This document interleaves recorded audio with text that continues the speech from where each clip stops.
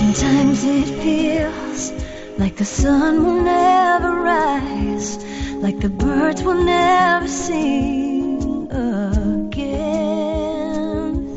Believe in a power greater than what you are going through. When you don't know what to do, keep breathing.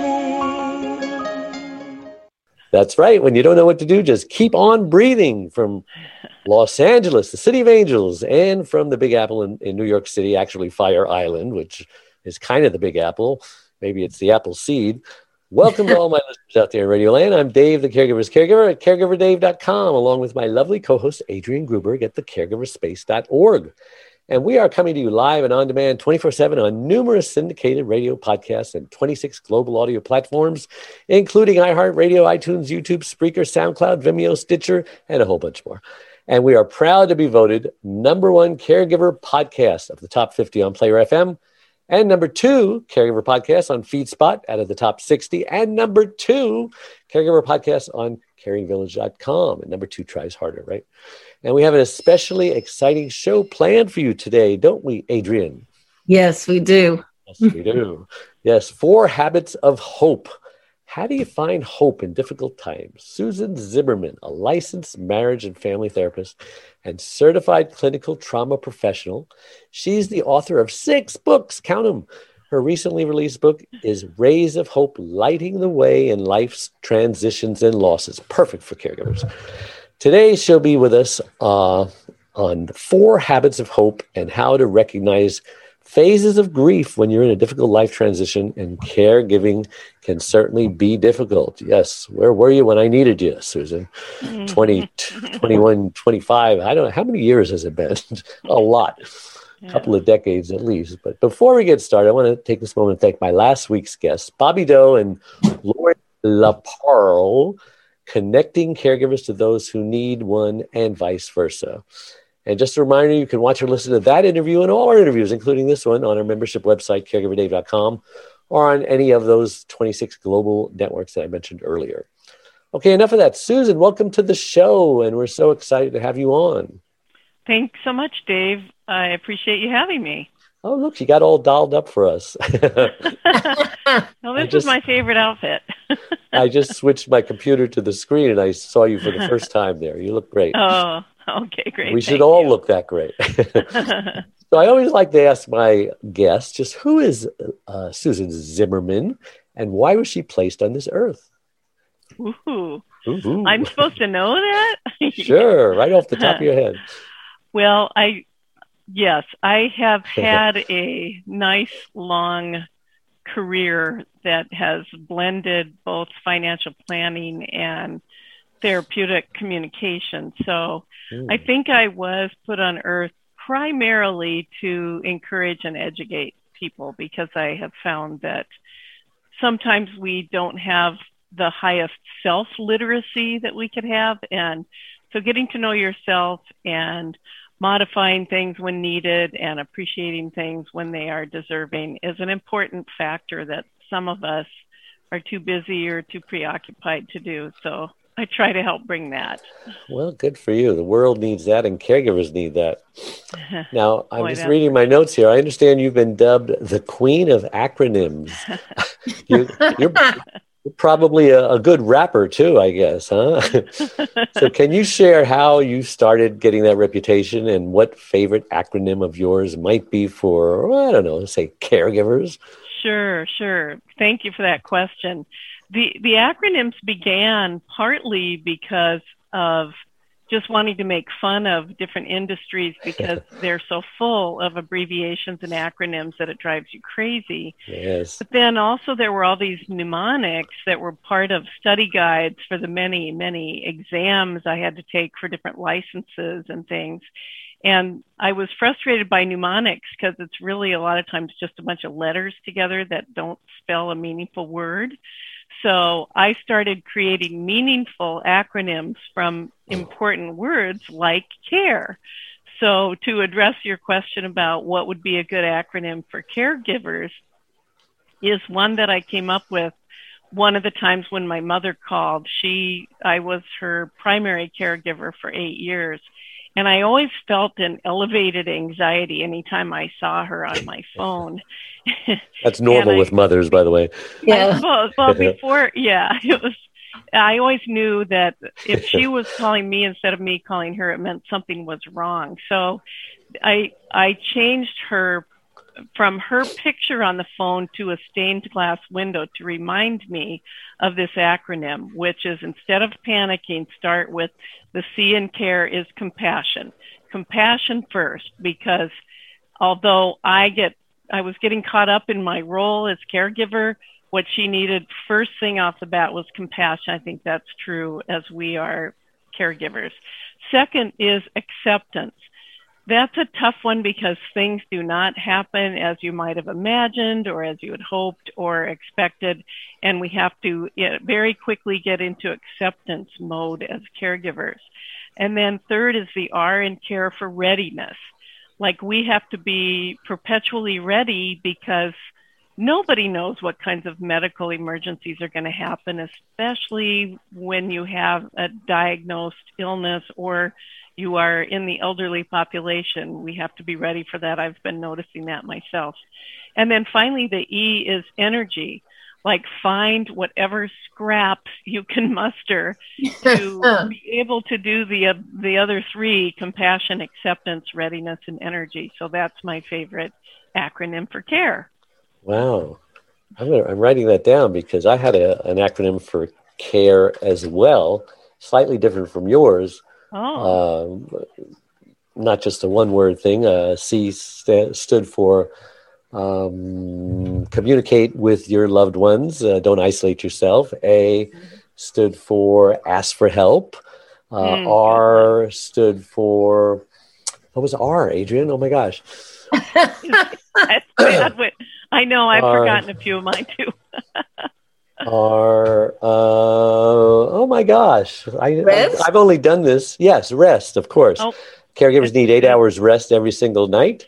Average caregiver gets 2 or 3. And E stands for eat healthy foods. Don't eat junk foods. Junk foods got sugar, processed ingredients. All that stuff will kill you. And so I like yours also.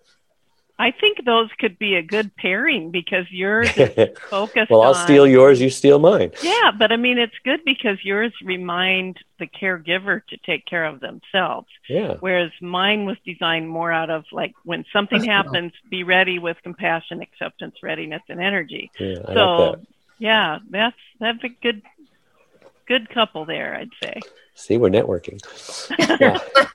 Right. Now, you've noted that caregivers often experience a form of pre-grieving, which Adrian likes to call that anticipatory grief. Well, yes. Explain. Yes, I've called it that. Yeah, it's similar to anticipatory anxiety. So I appreciate that capturing of it, Adrian. And what I've identified in that pre-grieving is there is just this unsettled and kind of empty feeling as you begin to take in that you are preparing for a loss. So it's anticipating, gosh, what's it going to be like when I lose this person? And even if it's not a cognitive thinking process, there is a physiological response that happens, and it can range from aches.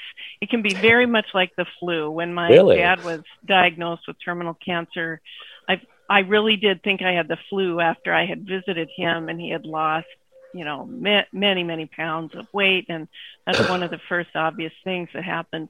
And I thought I had the flu, but the flu didn't go away. So those aches and even a nausea that was kind of back and forth, in and out, those are things that I called pre-grieving because I had to realize, this too is grief. It's not just all the emotions and sadness.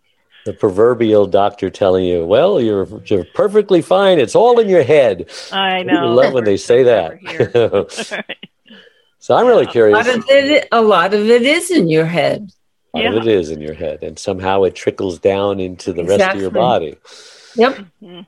Yes. Yeah. So I think that being aware, anytime we can grow our awareness around things that might very likely be on their way. It just helps to be prepared emotionally and physically, and then remember not to put yourself last on the list every single time. Yeah. I'm curious what your 4 habits of hope, HOPE, I bet you have an acronym for that, and how they can help our listeners and viewers. Yes. Pretty soon you're going to have to crown me with that queen of acronyms. I hereby do crown you queen of acronyms. So you've been knighted. Helps, I think, especially when you're actively grieving. And I always point out that transitions, change of any kind, can trigger grief cycles. And the 4 habits of hope to help anyone through it is to start by respecting, in other words, honor the emotions that are coming to you instead of trying to push them down or ignore them.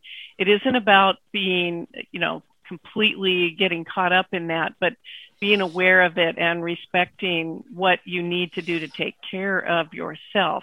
So that's honoring for the H. And then O is for being open to what it might be teaching you, because even when things feel awful, you might be learning something that you'll have to be ready for again in the future, or that can help you remedy things in a way that you wouldn't have been able to. So being open to all of those lessons.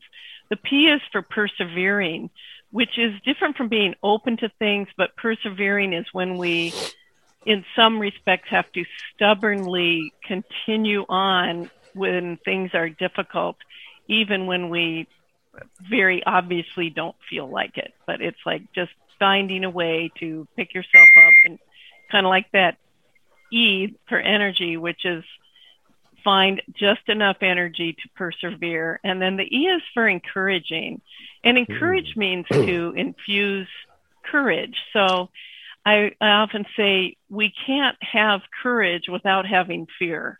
So that, in that case, the E is for finding a way to notice the bravery that we can muster and apply it to specific situations as needed. So that's what the 4 habits of hope are. I think they're very useful. I just moved. Well, I haven't moved. I'm transitioning, and I left the home that my late husband he died 10 years ago, but I left the home that we built together. Oh, and it's like finding things that I didn't know that he had, and a new insight into somebody that's been gone. And every aspect of packing and giving things away was grieving, but it's not necessarily bad to grieve. It's how you deal with it. Absolutely. That's why I always say honor the emotional experience of it, because so many of them are unfamiliar and maybe unexpected. So they have that unsettling or painful element, but it doesn't mean to try to escape them or get rid of them.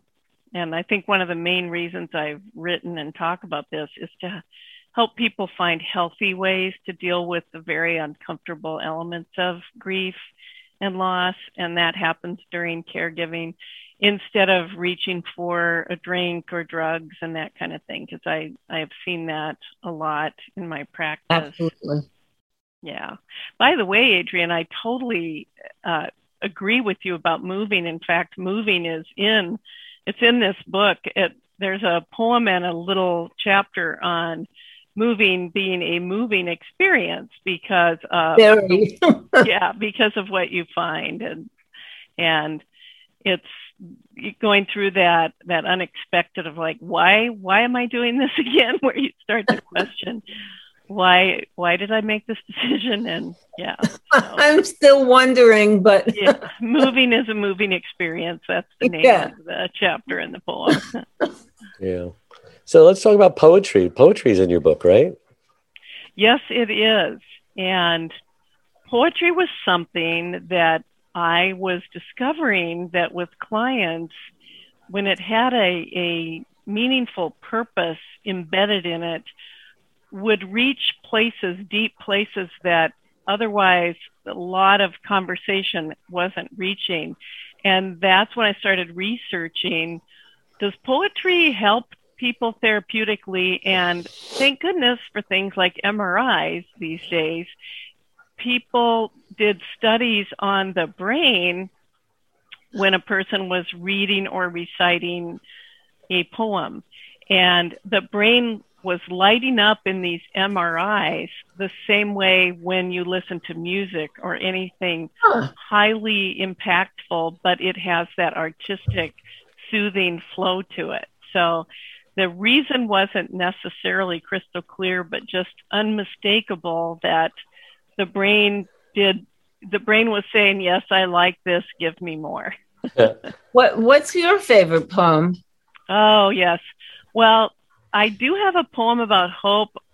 I like poems that the message is easier to grasp. I never liked the huge symbolic things. I like it to be fairly easy to get. So I have two. One is on hope, and it especially occurred to me because I was writing this book during the pandemic, but I had started it before there ever was a pandemic. So I did not expect that during this time. And so what I was seeing all of us go through, it really created this poem, and it's called Hope.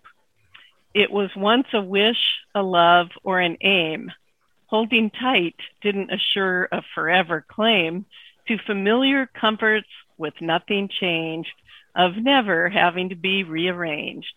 Amidst the turmoil, along came new hope, slowly nudging us up the steep slope of coping with loss and changed conditions, lighting the way for our new life's transitions. So that's the hope beautiful poem. So my brain was probably lighting up when you were reading it, right? Oh, yeah.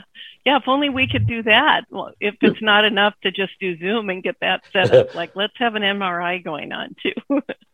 Wow. And then I have a short one about, I had mentioned that I think, you can't have courage without also experiencing fear, because that's what courage is. Right. And it's the path to courage is blazed by fear. We can't have one unless the other is near. Persistently then toward each we'll steer, embracing both and holding them dear. So I wrote that with the therapeutic intention of, I think oftentimes our reaction to fear is sort of a hatred, like make it stop, and you want it to go away, just like other painful emotions. You wish you could just eliminate them.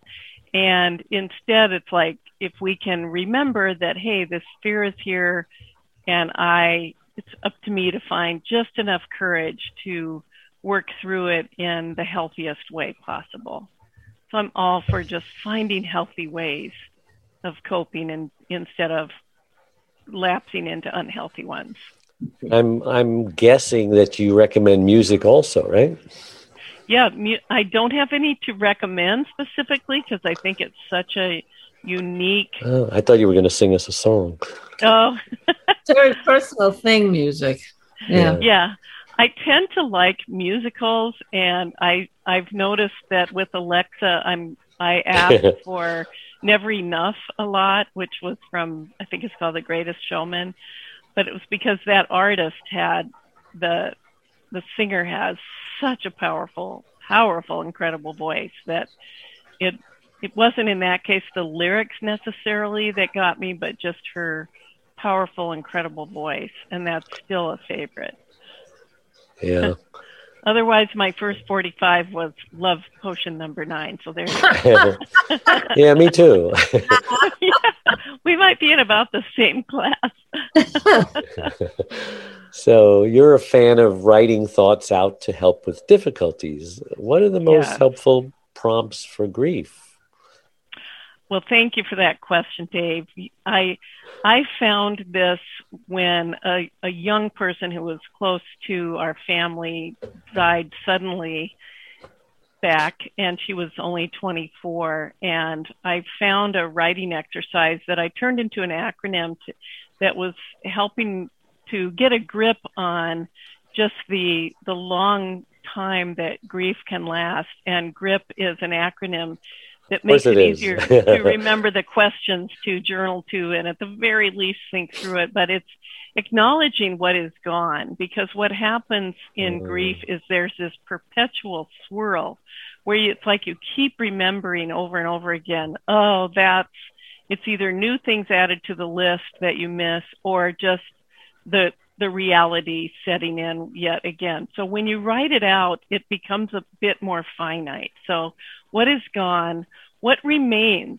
You've got to for sure go into what remains, so that you recognize that not all of your favorite things in life are over. You're recognizing that there are still things that matter, that bring your life meaning. And then finally, what is possible? What are things that I might discover during this loss, or even as a result of this loss, that I never would have found out had it not happened? And I've found that with various times of significant grief in my life, there's almost always something that is a new element when I answer and write out what is possible.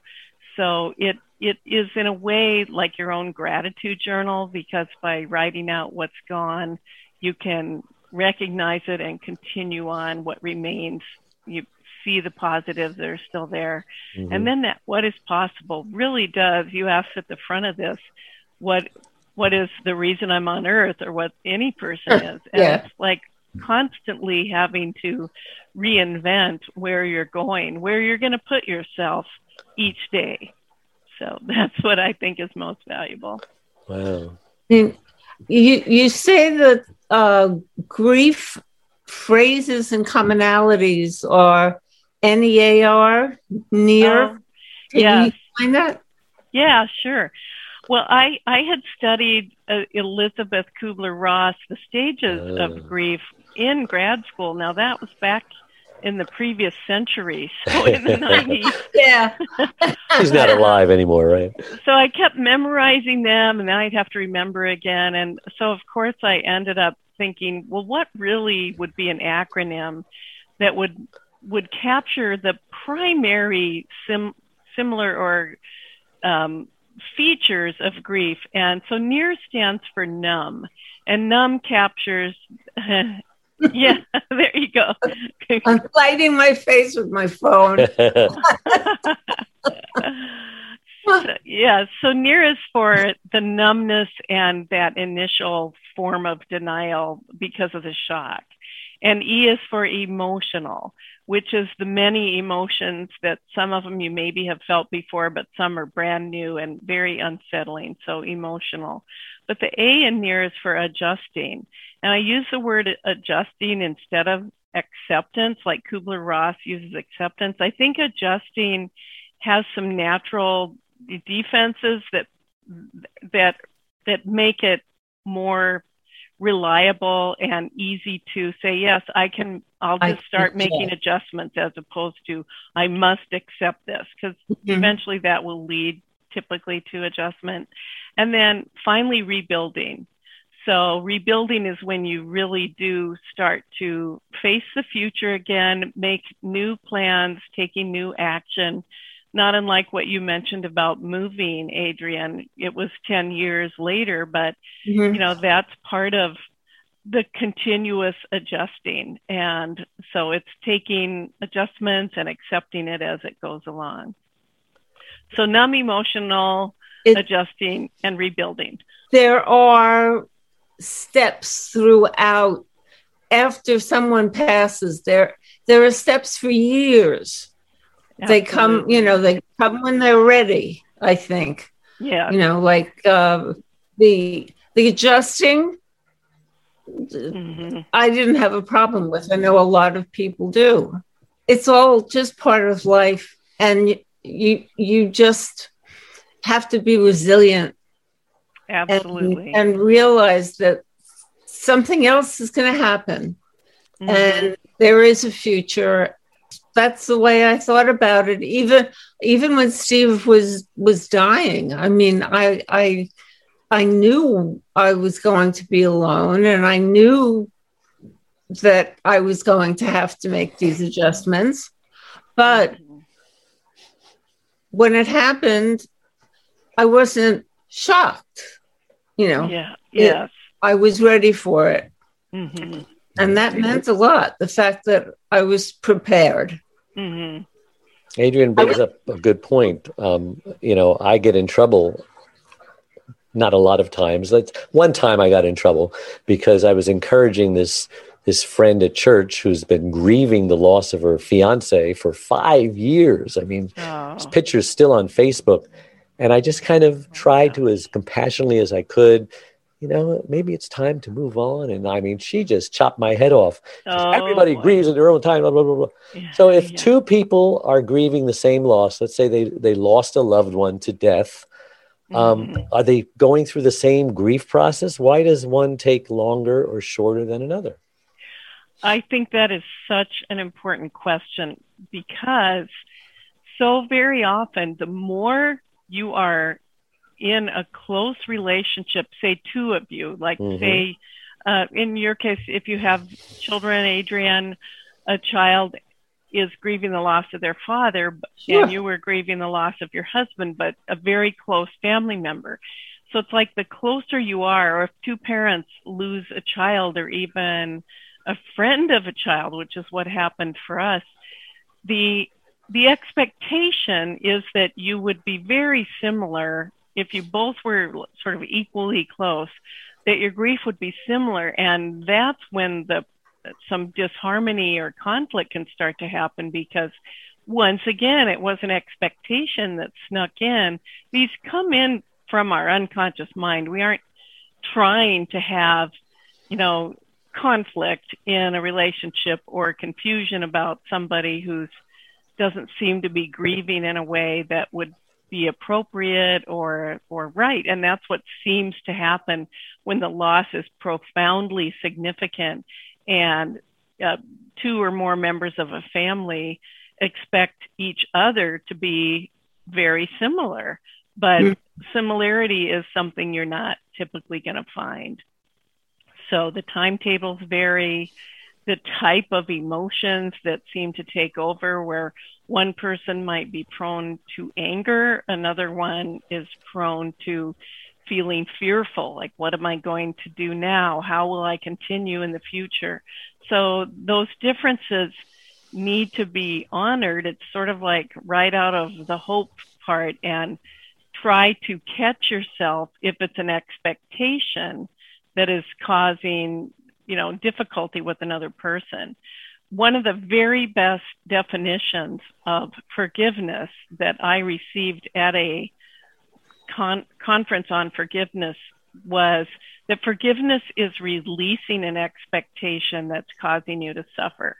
So I think when people are grieving, just be aware of your own grief and be very respectful of other people's way of going about it. I think an exception, and it's tricky to know how to converse about it, but if you see someone damaging themselves, like drinking too much, again, back to the unhealthy choices, then that's where some therapeutic intervention would probably be a good idea. But it's very tough to say to somebody, I think you need a therapist. There are ways to say it.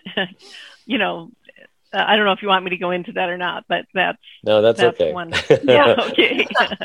I think when you find somebody that's turned to opioids or alcohol to deal with grief, and you see it happening and you want to help, you say something so that they'll answer you and you can listen. And their talking, I think, is important.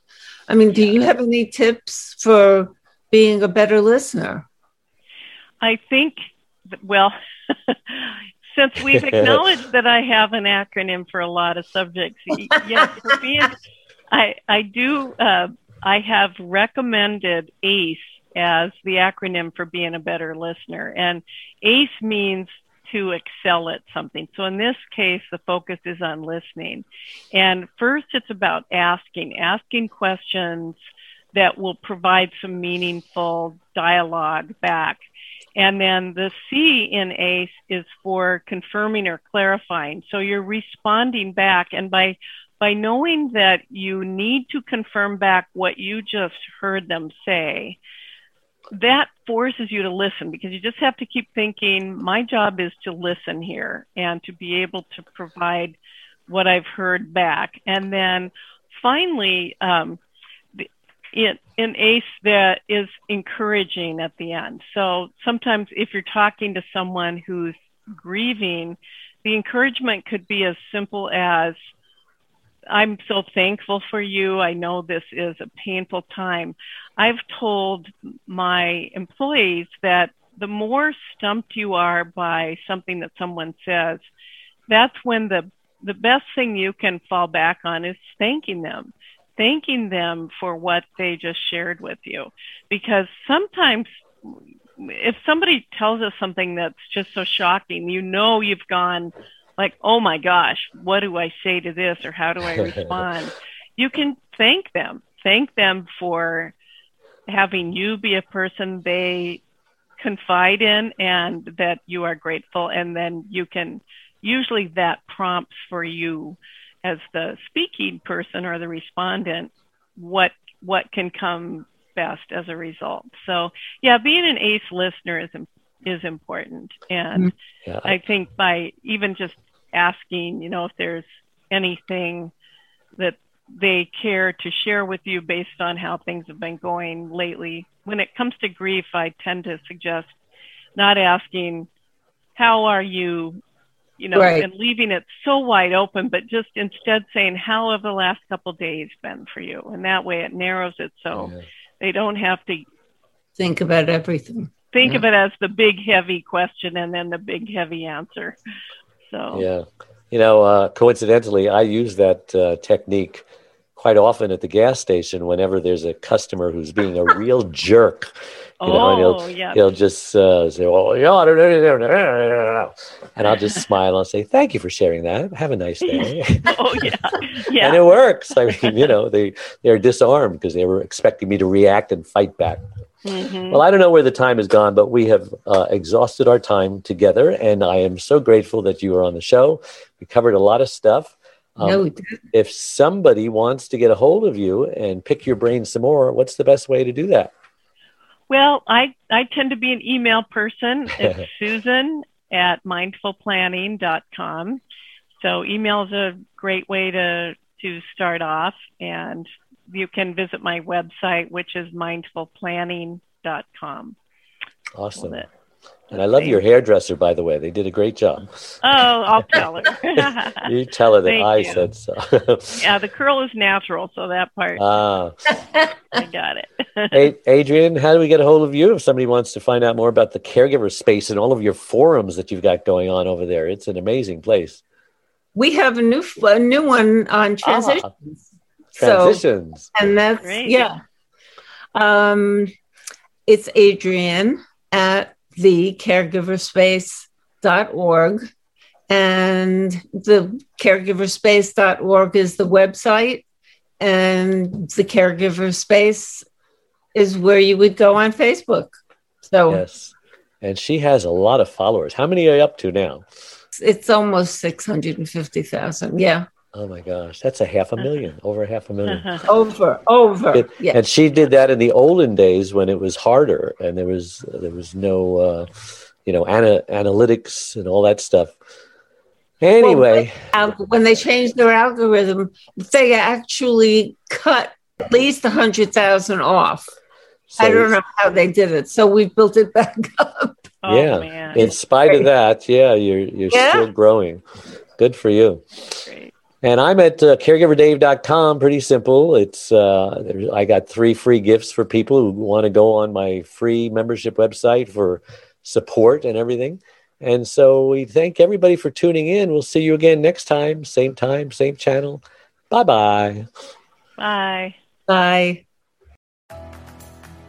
Dave Nassani, the Caregiver's Caregiver, has just released his 6th book entitled It's My Life Too, Thrive to Stay Alive as a Caregiver. It was specifically written for caregivers who know they should be putting their needs first, but just don't know how. Dave is the sole caregiver to his wife, Charlene, since 1996. He knows firsthand what caregivers are going through because he is one.